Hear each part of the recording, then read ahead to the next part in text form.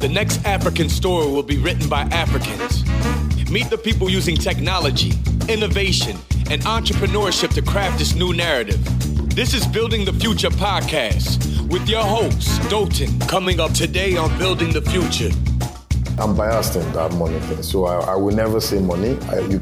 I can go to town and all the people that raised money that started. Remember, this is 2012. All of us started about the same time. If you look at the first set of founders and all of that, but I mean, those that raised money earlier than me, at when I rejected money, they're not ahead of me in terms of execution. They aren't, right? In terms of revenue and all of that, I'm still ahead. And by not even raising money, I have a huge percentage of my company versus they have. The main important thing is to figure out your product market fit, figure out your business model, because even money, my staff will tell you, I always say money doesn't change anything, right? Money doesn't change. Figure out how to execute your business with that money and let money accelerate your business. If your business doesn't work with small money, it would even work less with a lot more money. It's just you're multiplying 0 times 100 is 0, still 0. This episode is brought to you by JEE Client Services. Have you ever left a negotiation feeling that you have lost, overcommitted, or will be overpaying? Negotiation is a skill and it can be learned. It is one of the most important skills you ever require as a business person. That is why you need to attend this online masterclass put together by JEE Client Services in conjunction with Lauren Gold Consulting. It's 3 series of live webinars starting from 14th November 2017. At the end of the webinar, you will understand how to gather intelligence and prepare for negotiation, how to set expectations, how to bargain across cultural borders, how to deal with deadlocks during negotiation, and a lot more. This isn't just any masterclass. It is put together by top players in the game. JEE Client Services provides business support, governance, and compliance services for SMEs, large corporates, high net worth individuals, and membership organizations. I've known them for some time, and they're super professional and excellent in what they do. If you want to get the best out of your next negotiation, you need to sign up to attend this webinar series. Go to www.jcs.ng and register. The first masterclass is free for listeners of this podcast. To register, go to www.jcs.ng.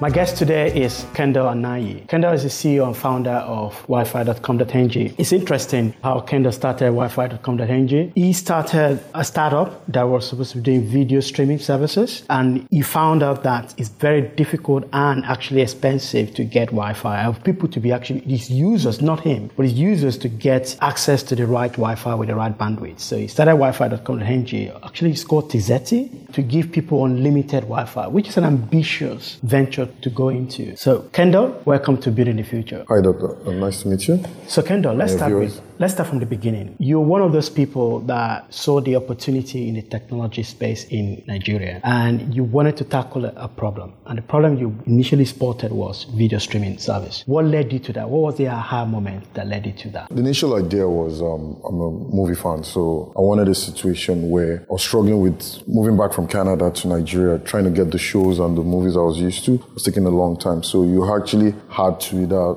torrent or use any of the other not so legit ways of getting movies. And I was like, okay, is there a way I can actually bring Hollywood movies to Nigeria? Was Iroko on by then? Iroko was on then, but so Iroko was different. Iroko was tackling Nollywood. I wanted to tackle Hollywood and try to get things into Nigeria instead of just waiting for the movies to come out in the theater. So that was the play, but it was a big audacious goal because I now started getting into it, and I found out I needed a lot of money to actually talk to the Hollywood studios. And I also didn't have the finances and then the user base and structure. were you competing a bit with Netflix at that play? The play was going to be, yes, but Netflix wasn't in Nigeria. Netflix coming to Nigeria just a year ago. This is a few years ago. This is more than 6-7 years ago. So basically I worked on that, and I ended up saying, okay, the way I wanted to do it was to actually come up with a streaming box that could either cache the movies locally at night or figure out a way to get the movies onto the box and then stream them on the TV. But the real problem was the internet was now the problem. Then the speeds then that providers then were offering was 2 megabits per second, which can barely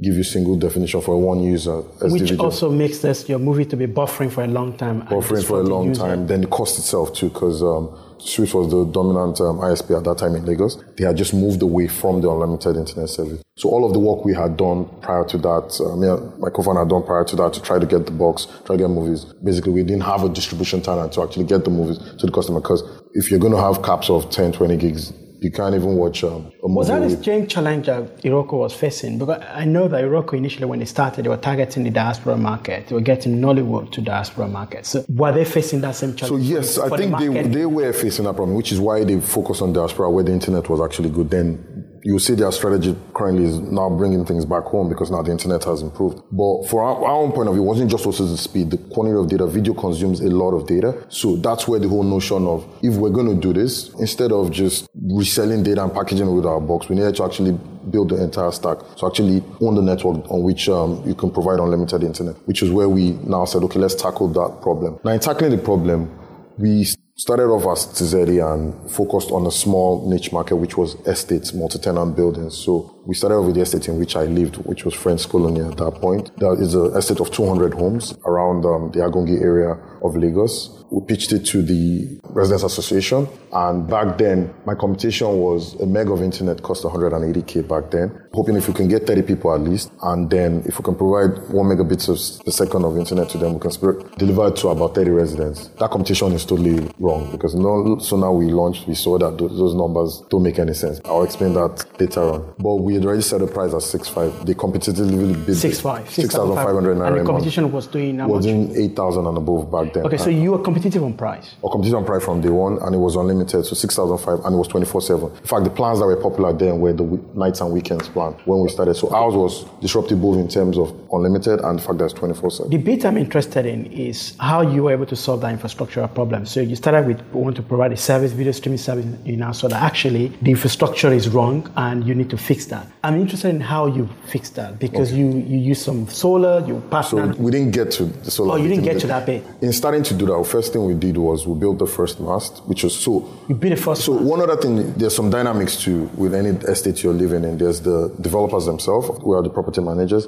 and there's the estate association. They usually have divergent views, but trying to work with estates, you needed to bring both parties to the table. At that point, the developer wasn't okay with and the estate association wasn't able to get the developer to allow us to put a mast within the estate. So we had to approach someone living close to the estate to rent a piece of land for them, a space 4 feet by 4 feet, and that was where we built the first. So that's a lot of money. So it looks to me that your MVP requires some capital to buy a piece of land, build a mast, and beam internet to people in a residential estate. So tell me how you went through that, just for the people that want to start something and look at this. We didn't have a lot of money, so in a situation where so there are other things that we did. For example, telcos will buy the land, depending on how it is. We just leased the land. Small piece of land back then was 300K. 300,000 naira for per annum.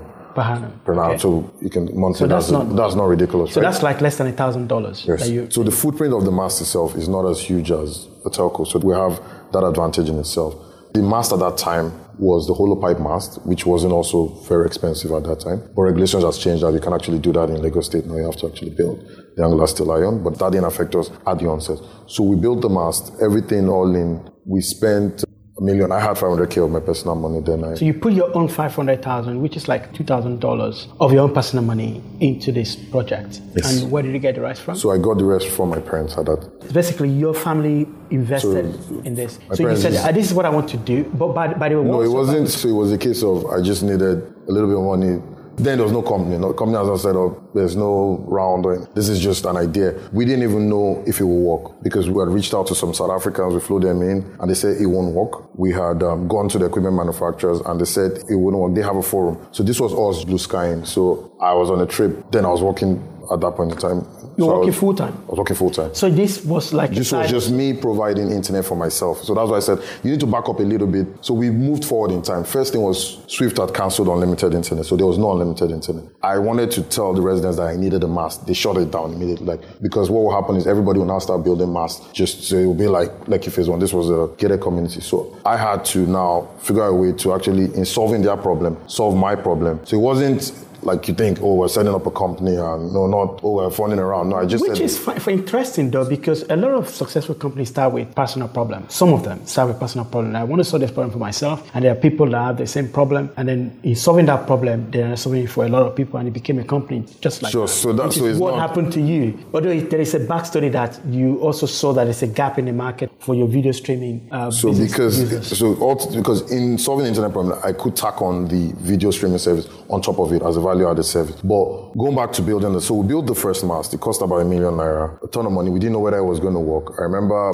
putting the equipment, placing the order from Singapore for the routers itself that were going to deliver to the customer, and then getting all the stuff from the US. And we're just like, if it doesn't work, well, the worst that it could be just ₦1 million. It's not the end of the world. But when we set it up, installed the mast, then the provider that was providing the internet, the 1 meg that we wanted to buy was Vodacom. So Vodacom did it. So it was a partnership with Vodacom. It was pitched to the estate residents as Vodacom, because then we didn't have a company, didn't have a name, didn't have any recognition whatsoever. So Vodacom deployed the 1 meg. I remember me and my co-founder driving to the length and breadth. So we said, let's go to the furthest part of the estate. If it works there, it will work everywhere. In fact, the other parts were like, how would they, because it's actually a physical installation. This is a new estate with new homes where people are going to allow us to install our devices on the side of their home. There are lots of ifs and buts. So while we're still in the car, we hadn't even rigged up the equipment high. Just while we were in the car, we saw we could get signal. We're like, oh wow, it was going to work. This was a distance of 600 meters, and we're like, ah. So everyone was saying it was not going to work. We're happy. At least I was like, okay, at least we can actually install. Yes. So, and actually, our anniversary is tomorrow, 5 years ago. So the first installations we did was 15th of June, 2012, 5 years ago. So we did the first one, which was my house. It took a whole day to do. Then we went live on the 16th. And that was you. We mean you and your friend. Me and my friend, my co-founder. Who became your co-founder? Okay. It was just my friend from secondary school. It's not so that's why I said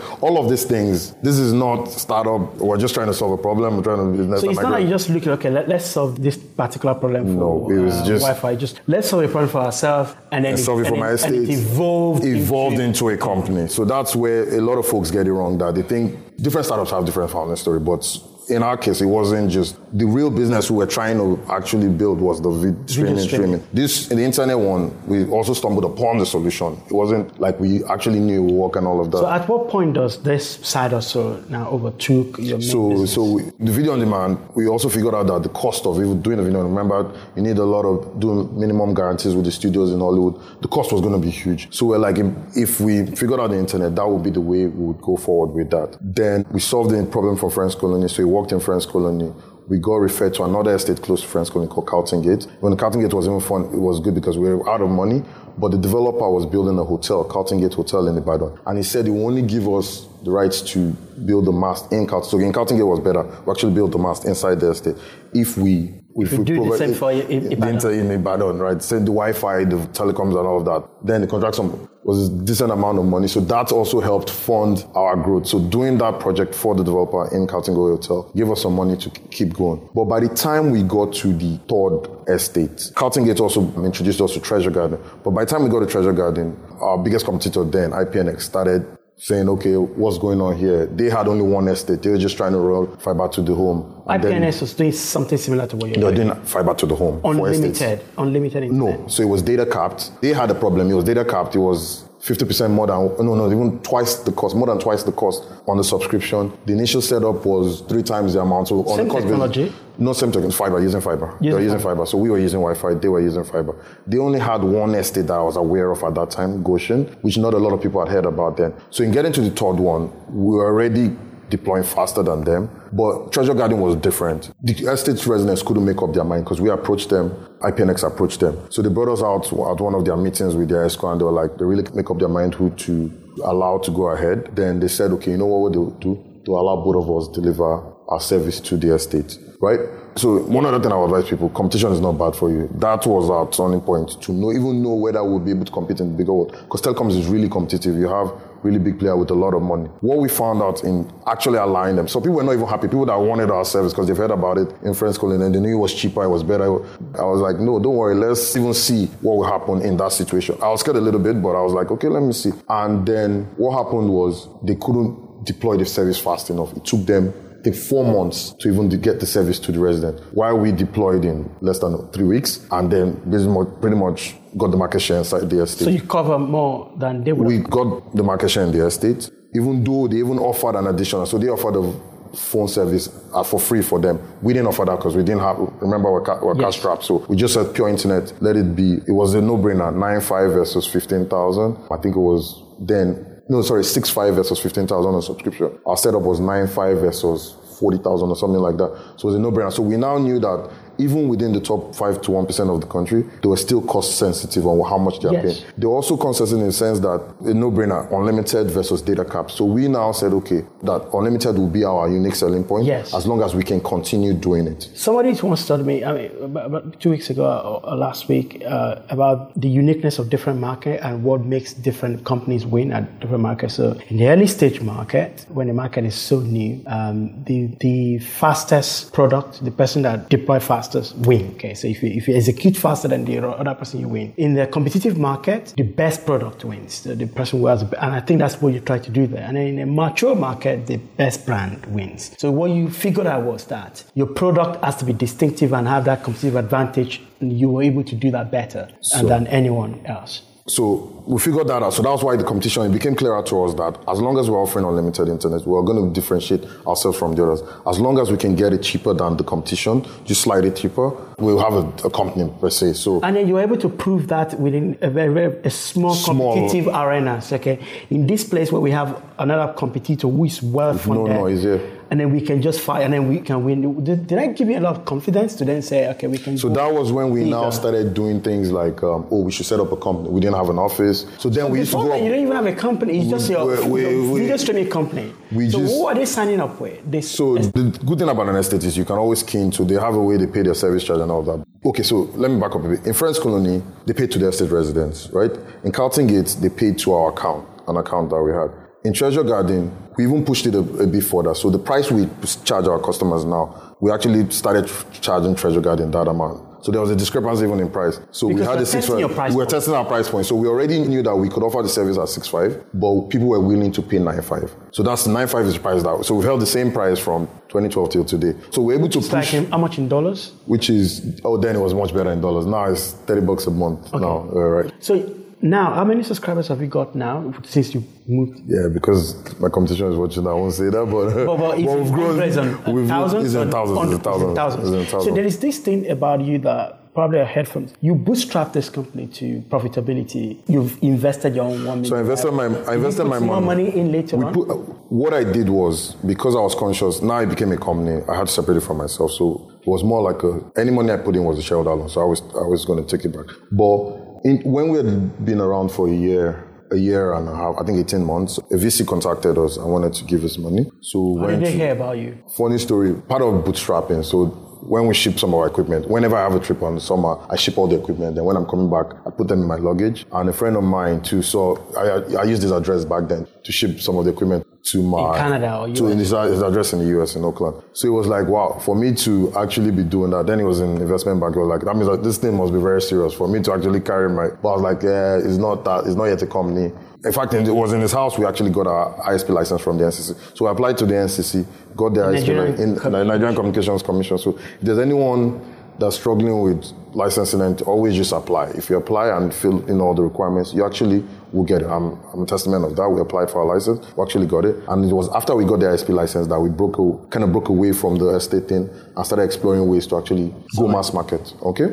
So we applied for the license, got the license, and then that's when we now started a company, structure it well, get money from all the people that put in money, my parents. So more people put money into it? So this is not money. So this is pretty much that same, just I would say about 1 million that we started with, 1 million naira pool. We're then taking in money from the customer. So it was the customer money we were rolling. So each month... Your revenue funding. We're revenue funding. So bootstrapping is really, for subscription business, is the easiest form of business to bootstrap. Because all you care about is as long as you're adding your subscribers, you're going to are not losing as much because there'll always be churn. You will always have money as long as you keep your expenses low. So the only major expense for us, apart from bandwidth, because this was an unlimited service, was fuel. And in some of the locations where we're providing the service, when we were in the estates, they were taking care of the power. But in other locations where they didn't have power, because that was going to limit us, because that would mean our addressing market is an estate in Lekki that has power. So we needed to figure out how to power our base station. But luckily, remember I said Friends Colony, they didn't allow us to put the mast in the estate, so it was outside. So we struggled with using a generator to power the base station, the tower then at that time. But I have a picture I show where we now said, let's look at solar. Let's look at some other way to power this generator. Because the problem with generators is you have to figure out how to turn it on. You have to figure out who's going to turn it off. You have to figure out how to get fuel to the location. You You have to figure out how to top up the fuel, how to monitor the fuel. Think about that and think of how many base stations you will need to cover the entire Lagos. Which is how the telcos have actually done it. And that's what makes the infrastructural cost huge. The OPEX is huge. The CAPEX is huge because you're going to buy a generator, the OPEX itself. And with us, what we found with solar was even the footprint of the location where you're leasing from, you get savings from that by using solar. So we put up, me and my early staff put up a small rig, 1 battery, solar panel. It's a very funny picture. I'll share it with you. And we left it overnight. We just left it on. We didn't even know if it was going to work. And we turned on, put it on, powered one of our equipment and just left it there. I went away. The next morning, I came back and it was still on. I'm like, oh wow. That means this actually works. So we now said, okay, let's test it in the next location where we're going to. So we tested it for Crown Estate. Crown Estate too, we had the same issue where the developers in Crown Estate, that was even really bad. They didn't even want us in the estate. They actually worked against us. They didn't want... What was their reason? They don't know why they're saying no, but they didn't want us in the estate. But the estate association wanted us. The developer just was wasting our time, basically bringing one issue after another. So at some point we just said, you know what, let's figure out a way to put this outside of the Crown Estate and beam into Crown Estate and deliver the service to the resident. Because it's really the residents that are going to pay for the service. So we set up the solar panels, 2 panels, 200 amps out battery, put a charge controller, and left it done. That site, in the last 5 years, has gone off twice only. It's ridiculous. In fact, from the point of view of even the batteries too, like batteries, I'm sure anybody that's used inverters I know, it knows that to have the same set of batteries for 5 years, that site is still our model site where we figured out how to do 2 things, power a site, and also in a case where we now knew that even we don't need the developers, we can actually provide the service outside of an estate and then start thinking of providing service with mass market. Let's stop and take a quick break. We'll be right back.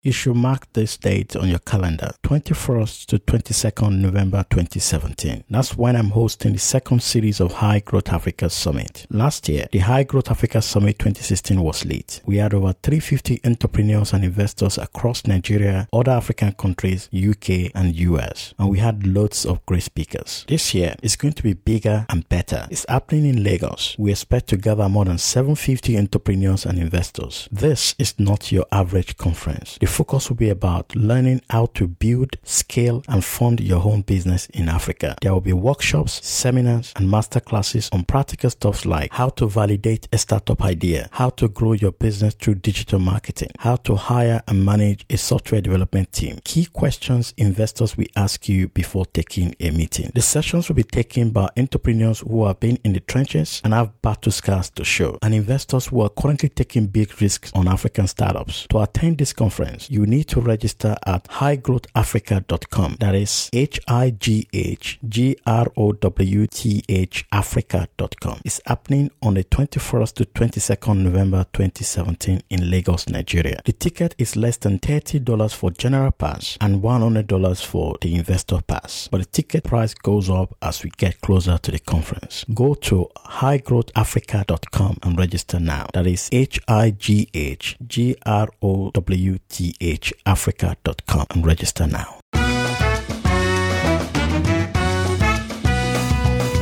So let's talk about the big picture. So you started that small with a simple problem-solving solution idea, and then you evolve into a company. Let's talk about the big picture here.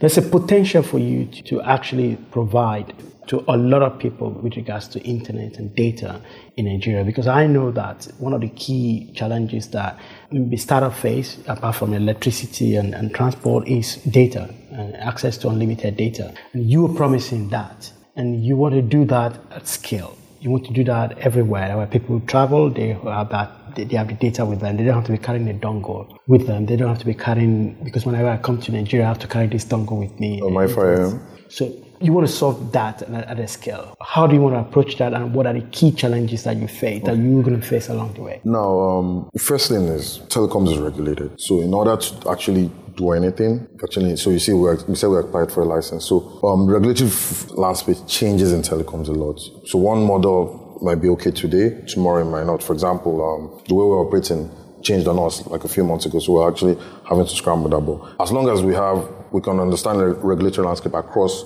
different African countries, we'll have no issue. So that is key, because if you don't have You can't even, it's a non-starter. So first step is you have to understand the regulatory framework and know how to work around it and work with it. And there's also a place of influencing the regulatory framework as well, which we're going to talk about later. About policy. But the first lesson is understand the regulatory framework and work around. So the tech itself, the tech gets better. So tech is easier. Tech for developing internet. And it's a lot of people are working well. And it's getting cheaper. So that is not a real problem. As long as we're at scale now, so we can buy bandwidth ahead of time. So that is it. But for any other person, that is a big deal. But where do you buy your bandwidth from? We get our bandwidth from Main One cable. So we connect directly to their submarine cable at 3 different points. And then we from there go wirelessly to any location we're going to meet, right?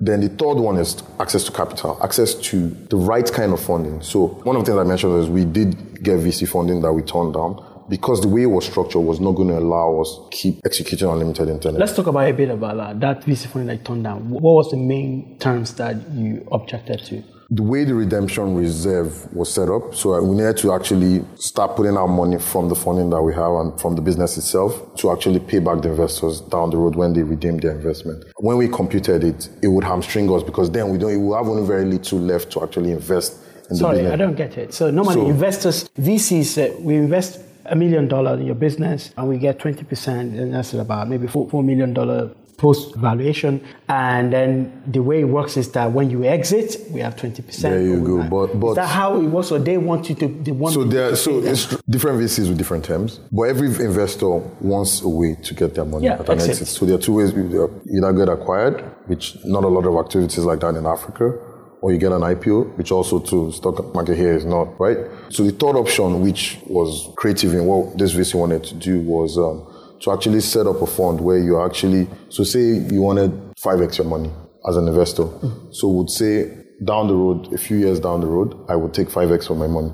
But in order for the business to actually return that 5x, they should be setting aside money from their profits and their revenue to get to that 5x. So when that time comes, they can actually redeem their investment down. Very creative. But the problem was the multiple that they used, and when you come back computed, was going to be a lot for the business itself. That was the key problem with one of the multiple was more than 5x. You don't want to disclose it. I don't want to disclose, but it's on the same number that if you walk backwards, it's going to financially hamstring the business. So the only other way we would have been able to meet that, right, was for us to do things like start data caps, which that way we now lose our unique differentiator, something we discover very early as what customers wanted. And it will change the DNA of your business. But how much are we talking about here that you turned down? $1 million. $1 million, okay. So it's significant. So especially for early stage companies. And it was also milestone based on meeting some milestones too. So we now took that, me and my co-founder and my management team at that time said, okay, we can actually hit those milestones without taking our money if we did more creative things around the way our costs were.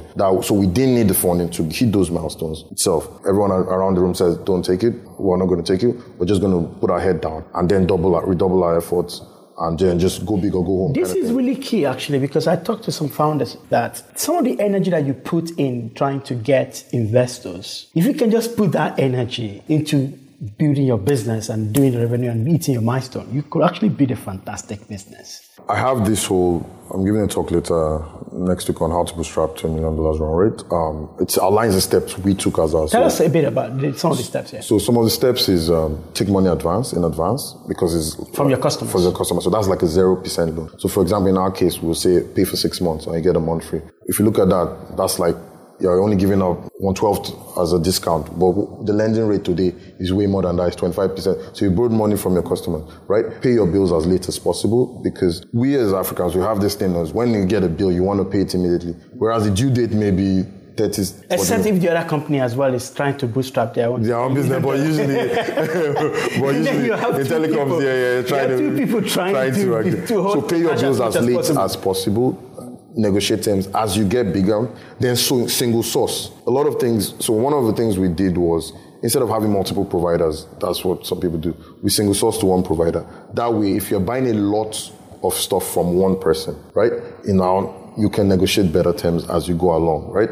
You'll have a strong partner because that way, as your business gets larger, you can always benchmark what the prices your competition will be. So, for example, the other submarine cable providers, I can always, every point at which I'm going to increase my bandwidth, benchmark what they offer, and then come back to them, and they will always beat it because they know you're growing and they can see your growth rate, right? Because you're buying something X naira from someone, you're buying 2X tomorrow, 3X, and they can extrapolate that. This guy is growing, so hey, so you can we save don't want to money lose. So you can save a lot of money that way. In fact, I say take 2 steps.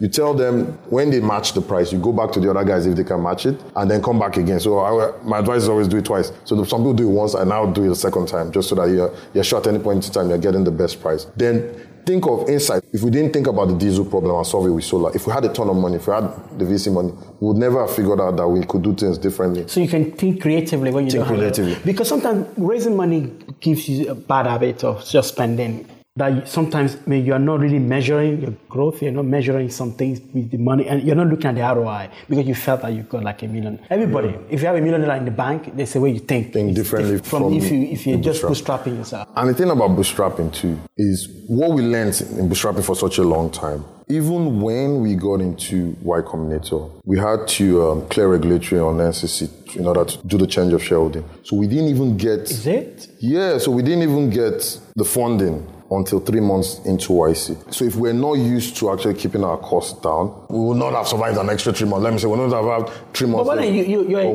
your existing business, without YC, my assumption is... Yes, we would have still been... You still be running... You still have been running as fast as you need. Part of the thing in being an accelerator, you want to accelerate your business. So if you are growing at the same rate, you're growing So we needed to buckle down. So what we did 6 months before YC, we didn't even know we were going to get YC. So YC just happened, right?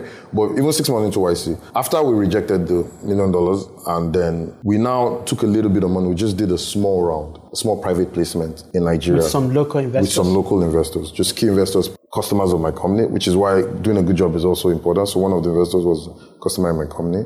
One of them was a partner, and one of them was my first boss when I came back to Nigeria. So people that know you. So these are people that said, hey, they knew the effect of what we're doing. Also, our story of rejecting the money and basically we're screwed. So we're like, how much more money? Like, how much did you raise from this? In terms of our business then, it's not a lot. So it was 18 million or something. 18 million naira. Right? Which in telecoms, you can blow that in 2 weeks. Right? So it wasn't a lot, but at least it gave us enough to keep going. Then, YC came to Nigeria. We actually we thought we were even later stage than what we were applying to YC, but later we found out that was not the case. But we wanted to actually just provide Wi-Fi to the event they are having in a Lagos Business School, because we saw a lot of tech people were going to be in that event. So that way, it was more of a promotional thing for us. But in doing that, we were able to get Michael Sibel to use our internet day after the event, and he loved it, and then did officers, and it was like encouraged us to apply, and we then got into YC. So it wasn't deliberate when you applied to YC. You were not involved in it. So we applied on the last day. So that was another thing. Michael Sibel was your customer, kind of. The event was being organized by O. So O was organizing the event. Yes. So we just wanted to provide Wi-Fi as an awareness for the people around there. It wasn't specifically we're going to YC kind of thing. And then they discovered. They now, also on the last day, Michael was going back, office hours, the last people we talked to was like, encouraged us to apply that the deadline date was coming and we should apply for YC. So we did that. YC was coming to Nigeria. They were going to have an event in Lagos Business School. We wanted to provide the Wi-Fi so that people experience wifi.com.ng and then get customers, right, from it. At the end of the event, we reached out. Michael Sibel was there. I walked up to him. I was like, this is what we're doing. And then he used the Wi-Fi there. And I was like, really good. So there's a lesson here, which is always provide a fantastic service. If you can, you don't know who will use your service. It could be an investor, it could be a partner, it could be somebody that can accelerate your business. In order to create awareness, we also came for the dinner. We're wearing our t-shirts. Our t-shirts are very flashy. When the article came out in Tech about where there's Y Combinator, we were the only company there that was visible because we were wearing our company branded t-shirt. What does that lead to for you? So it's touch point. So YC folks has used the service. They had seen the company, so it kept registering in their head. So when it was time for officer, you remember the Wi-Fi guy. In fact, it was a big day when in YC we launched as Wi-Fi.com.ng because nobody knows. Because that's what they didn't know. That's what they know us as Wi-Fi.com.ng. Yeah, because that's what I kept hearing actually. So that's where the Wi-Fi.com.ng thing initially was TZ1 providing internet to their estates, but when we launched outside of our estates, we launched out as Wi-Fi.com. Why not Wi-Fi.ng? Why not Wi-Fi.ng? When we launched, is the costing, bootstrapping. The cost of Wi-Fi.ng was 25K. The cost of Wi-Fi.com.ng was 1.5 or something ridiculous. We went with Wi-Fi. But that's a lesson. Wi-Fi.ng. That is a big lesson in penny-wise, pound-foolish, because we now had to buy Wi-Fi.ng last year at thousands of dollars. So what we say, what we could have gotten for 25,000 naira, we paid thousands of dollars later down there. But we own Wi-Fi.ng. Because that is easy to remember, easy to pronounce. There are people that would say they prefer Wi-Fi.com than Wi-Fi.ng, but we own both of them. But you have it anyway. Yes, so let's quickly talk about your lessons at Y Combinator. So you finally took big money. Big money? Yeah, you took about over $1 million, right? I don't know, but yeah. You cannot comment or refute that. Why are you talking? We got the YC investment, and then we raised the round after YC, and then you raised big money after YC. We raised some money. Okay, you raised some money after YC. Has that changed the DNA of your business in terms of growth, scale, and so in terms of lessons from YC? So when you're bootstrapping, you're not focused on one thing. You're only focused on surviving and being alive. Pay salaries at the end of the month. So you don't care about your numbers. You could add X number of customers this month. X minus. Spend money on marketing this way. So what we did with YC was consistently replay all the things that we've known about our business and then focus on one number, which was growing our revenues. And we're able to do it to the point where we were growing at 25% monthly, month over month during YC. So that is one of the things why they will ask you to focus on one number and ensure that number grows. And that's what we're able to do. So we're able to focus on that. Second thing we also learned during YC is marketing is the way you grow your customers. You're the expert growth hacking. It's not necessarily just spending money, spending it in a very strategic way, thinking about the best way to acquire customers, right? Best way, for example, for us, and then in a repeatable, scalable. Then another thing is we also found out the thing that would make us less successful is the cost of our capex because it's telecoms, right? So we figured out a way to actually drive that cost significantly down and get the cost of that each new tower or base station will build down. So that's something we figured out in YC, and that's the model we're actually rolling out, and you see a little bit of difference in the way our model is. So the customer is still 695, but from a business model point of view, the way we fund the build out of our base station changed. And we figured out by experimenting, A/B testing a number of things during the 3 months in YC. Did you also change your team or added more people to your team that you wouldn't have added? So in the 3 months, we've grown significantly because now we're trying to triple revenue. Typically we're doubling revenue, but we want to try and see if we can triple revenue in the next 1 year. So we've grown the team. We're putting in place another management team. Then one other thing we're being dinged on customer service kind of thing. So we've got to hire the customer service manager. We're hiring more senior people on the technical side. So basically some of the roles me and my co-founder have been done traditionally. So we're now breaking that out and delegating it. What's a big hairy vision for this business? So we want to be subscribers, or what is big hairy? We want to be able to have unlimited internet anywhere in Africa. That's our goal. Because the telcos will keep giving data caps, and I think that's limiting our growth as in terms what of. What happens if the telcos now say, okay, we're not going to give data cap, we're going to be doing unlimited internet? Yeah, they'll go out of business first to be. Why? The way they run their business is not as efficient. But at some point, you will stop playing David. You will be the Goliath as well, right? So yes, hopefully that's. Yeah, then you have the cost structure that they might have as well. Yes. Not exactly. The way we execute our business is not going to change. We're even going to try to even be more capital efficient as we go. So, for example, our margins were 30%. Actually, it's going to go to 90%. So 90%? Yeah. So How are you doing that? So those are some of the things we're doing, but you can't see that effect now. So we spend the whole quarter trying to put all of those things in place. This has been one of the quarter after YC has been the most stressful because we're trying to maintain our growth rate in YC and at the same time also trying to grow customers because we can only grow customers if we build out more sites. So we're building more sites.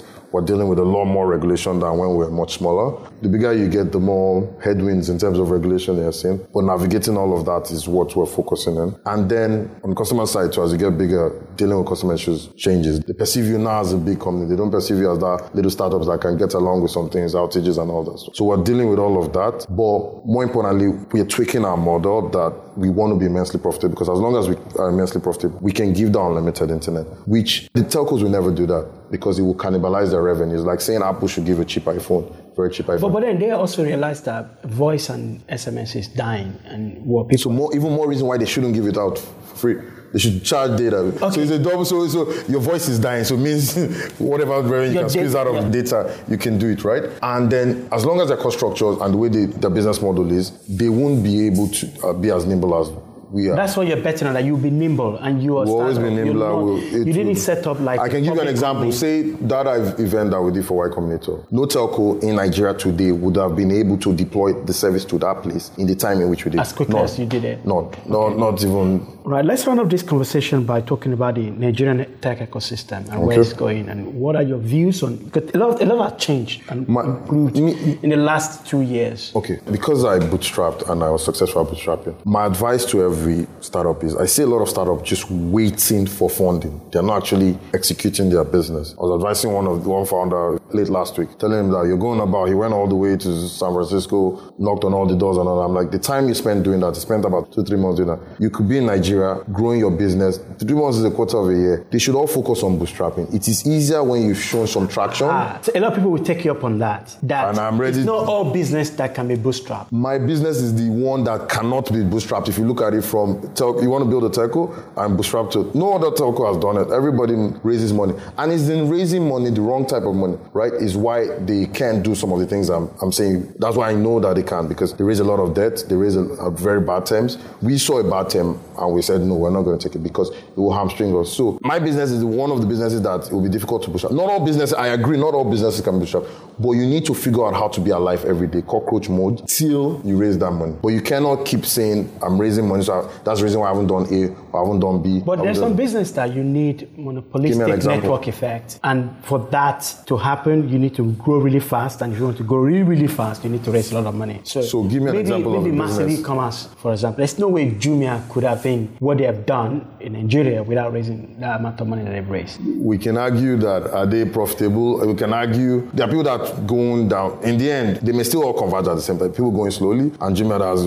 gone up and come down. But we can argue that we don't have examples. But I can tell you, name one business, right? That needs money. That needs a ton of money before they can actually show any traction. SpaceX, Tesla. Even SpaceX. Facebook. He wanted to acquire a rocket from the Russians. He ended up saying we can build this cheaper, right? Same thing. I know, every other small. Even Nigeria, MTN, all those telcos company, they will need a lot of money to start with, right? And then not everybody has ₦1 million to start their business like you. But I can understand that. I think there's going to be another debate around this at some point. So we can talk. Yes, but then let's move on to the fact that you're not raise money, and then there's a big picture here in Nigeria for you. But what are the key challenges that you see that might actually be affecting the ecosystem in Nigeria? Okay. Generally, not just the ecosystem. So the ecosystem, first thing is internet. If you ask any founder today, if you ask him what about money? Top three. I am biased in that money thing. So I will never say money.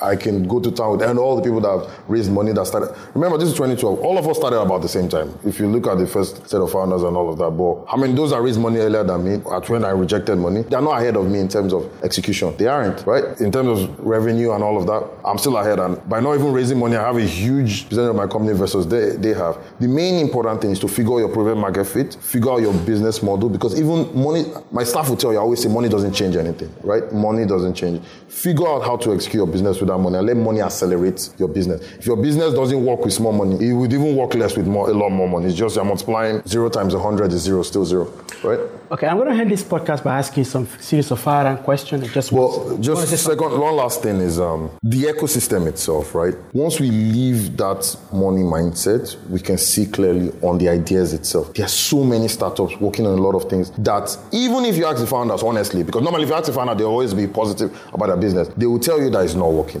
When we start focusing on real problems, real African problems that can be solved, when we stop calling it startup and start calling my business, stop using the word startup, start using my business that needs to pay me a salary at the end of the month, you start seeing quality ideas, you start seeing people working on things that can actually solve problems. Lead to small-mindedness in terms of people not thinking big because they don't want to do something that would require a lot of money to start. I have one of the investors come to Nigeria. They looked at a large amount of startups, and the guy came back and was like, he's going to double the investment he put in more than double the investment initially put in us. Because when he looked at all of them and was like, they are not solving the problems that we have today, right?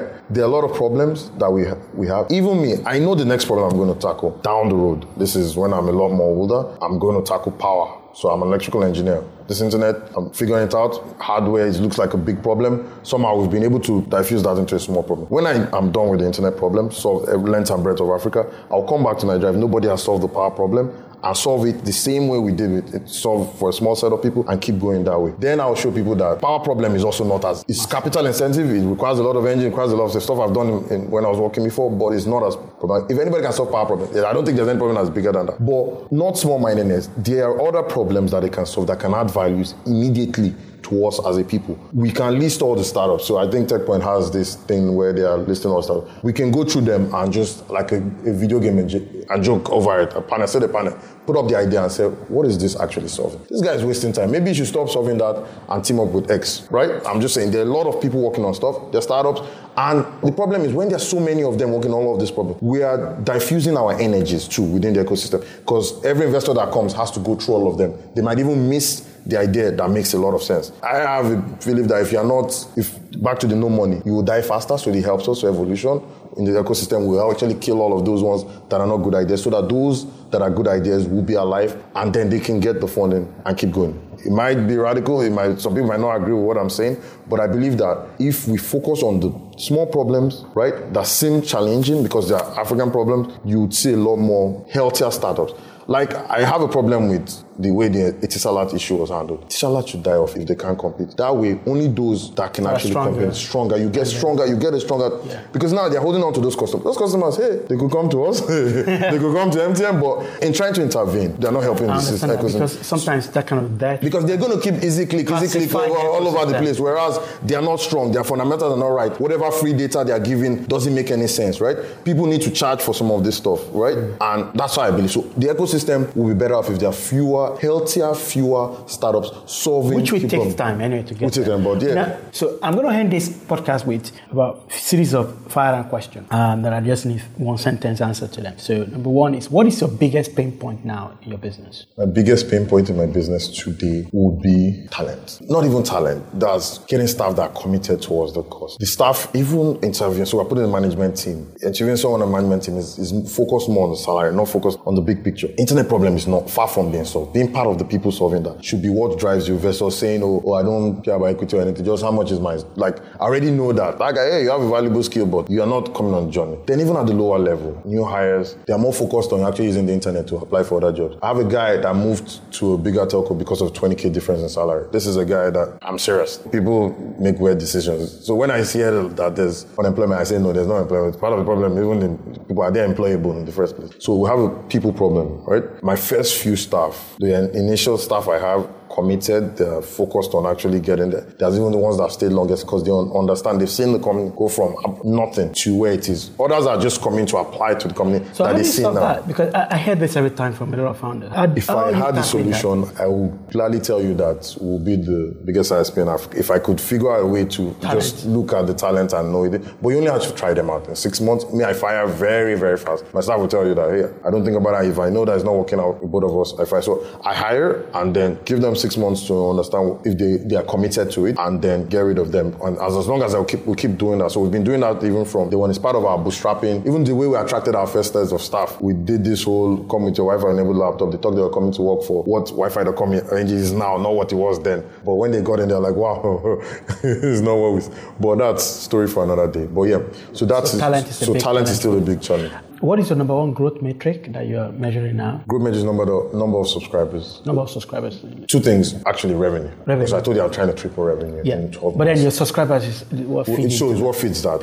Okay, so that's what you look at every time. So that drives every other thing. So if we're doing the right things, we're adding more subscribers, reducing our churn, and growing growth. So in new areas, so increasing our coverage. That's the indicator for your revenue anyway. Which book are you reading at the moment? Which book am I reading? The Startup CEO that has the first quarter. You're not reading any book. But the book I like the most is The Hard Thing About Hard by... Because what execution in Nigeria is hard thing about hard thing is in a hard place. Executing in a hard place, that's Nigeria. So if you understand that, which is why I don't sugarcoat. When people ask me, how's it going? Some founders will always tell you that if it's going rosy. People will tell you that I'm always saying, man, situation normal, all fucked up. Like snaffle every single time. Because I know it is hard. We deal with a number of shit. There's what I joke with, tweets, this week in TZT, right? It's always crazy every month. But I'm not scaring people, but if you really want to be an entrepreneur, it's not all fun and games. It's actually, there will be periods you will cry as a CEO founder. There are periods where you cry in public. I never thought that would happen to me in my adult life, but it happened to me on Demo Day YC. I actually just broke down. Why did you? I got some news where I thought because part of the thing about bootstrapping for so long. It's not about you. It's about fright. It's about... No. It was after, so I'd done my presentation, but I had some news where I thought my company was going to die. And that's the only thing that I was like, oh wow, if this happens, even everything will line up. After the euphoria of the YC Demo Day. After the euphoria, and that's one other thing, hey, with YC, I have like the best batchmates. They all come confronted me and it's going to be better. And yes, 24 hours later, the news changed. Which is why I believe it's darkest before it gets about to get better. I tell people that there are 2 states in startup, only 2 states. There's no in between, up or down. That's all. Yeah. Multiple. Don't say up or down. So for anybody listening, not up or down, multiple ups or downs within the same day. You can have that separately. Within the same day. So don't think it's up for a week or a month, then down for a week. No, even within the same day. I was even joking to one of the employees that we hired on. I was saying that, multiple things happened a day. This last Friday. And it was like, is it possible? I'm like, okay. By 5 p.m., we got a letter. We've been fined by some Lagos State agency. So I called him back. I'm like, yep, we thought it was Friday night, right? And we thought it was over because we were just talking, like, close of business on Friday. Everybody's getting ready for it. I said, okay, so see what we're going to do with early next week. Yeah, Monday, fine for and we don't even know what happened over the weekend. So, thank you. You don't know what happened, rains, whatever. So, if you're an emotional person, you want to just know how to walk with the lows and celebrate the highs. And that's one of the reasons why it's good to have a co-founder. And talk to. So, my own, just beyond founder, the luck I have, I also have the YC founders in my batch too. So that even makes it a lot better. You have them as support network. You saw on my Twitter profile, we sat back down together and did a group of ours. First one since we're all back. But it's also important if you share with other founders. Because to be honest, your family members may not understand what you're going through. So you need this group of founders. But unfortunately, the way the Yaba ecosystem is, we can talk about that on different, but you can't even share with some of those folks. Yeah. Because they can use it, but we can talk about why I have a smaller, closer knit founders I talk to versus just all the founders. Okay, last question is, which business apart from Tizeti is getting you excited at the moment? Preferably startup, basically. Startup, it will be, I know it looks as if I'm biased, but it will be Ayala Credit. Why? Because I believe that credit is what runs the business. Remember I told you one of the ways one of the pivotal things in my business, 2 things we always pivot. One, recurring billing by Paystack, right? And if I can get people, the setup cost we charge, if I can get someone to actually take off that load from me, because I know that's the switching cost. People complain about, the 30,000 they're going to pay on for. But if we could get some like credit, to give them that credit to do that will help. Even your sales too will be, because there are people that may not be able to afford 95, but maybe if they have some form of credit, right? And I believe credit, not just the way Ayala, but just credit. If anybody working on credit in Nigeria, because you would see, you lived outside of Nigeria, I've lived outside of Nigeria, I will tell you the things I was able to accomplish early on in my life was because of credit. A home I bought in Canada was because of credit, right? Car I bought in Canada was because of credit. And all of those things are paid off. Normally, if I wanted to save up for that house or that car, I would never have bought any of those things in Canada, right? So I believe there are a lot of sales that could have been made if there was some form of credit where people can pay in bits. But we lose all of that since everything is cash-based in Nigeria. It's good. Okay. Kendall, thank you for coming to Building the Future. It's a great pleasure, and I hope I'll have you back again to discuss something more interesting. Thank you. When we triple revenue. You've been listening to Building the Future podcast by Dolton. These are the interviews with entrepreneurs that are playing a key part in shaping the African future, and you'll be able to hear all their stories. For more, sign up for the weekly newsletter at thestarter.com. Our revolution will be televised. Hey everyone, thanks so much for listening to this episode. I hope you enjoyed the show. Before you go, I have a favor to ask you, and it will take 30 seconds of your time or less. It will mean a lot to me. If you like this podcast, you can easily let me know by going into iTunes, Stitcher, SoundCloud, or wherever you download podcasts, and subscribe. You can also go to our website, thestarter.com. That is thestarta.com, and sign up for our newsletter. It will be a huge favor to me, and it's really simple and easy. If you subscribe now, it will help us a lot. Thanks.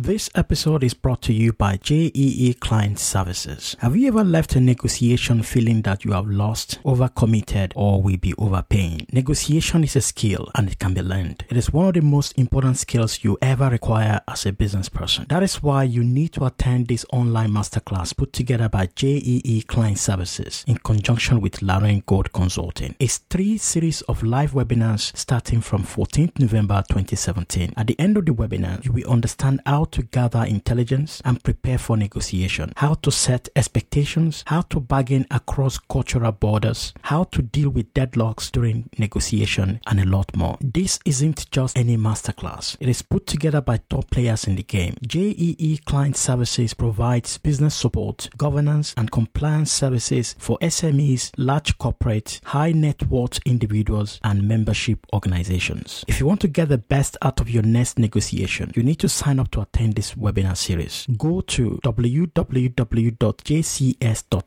and register. The first masterclass is free for listeners of this podcast. To register, go to www.jcs.ng.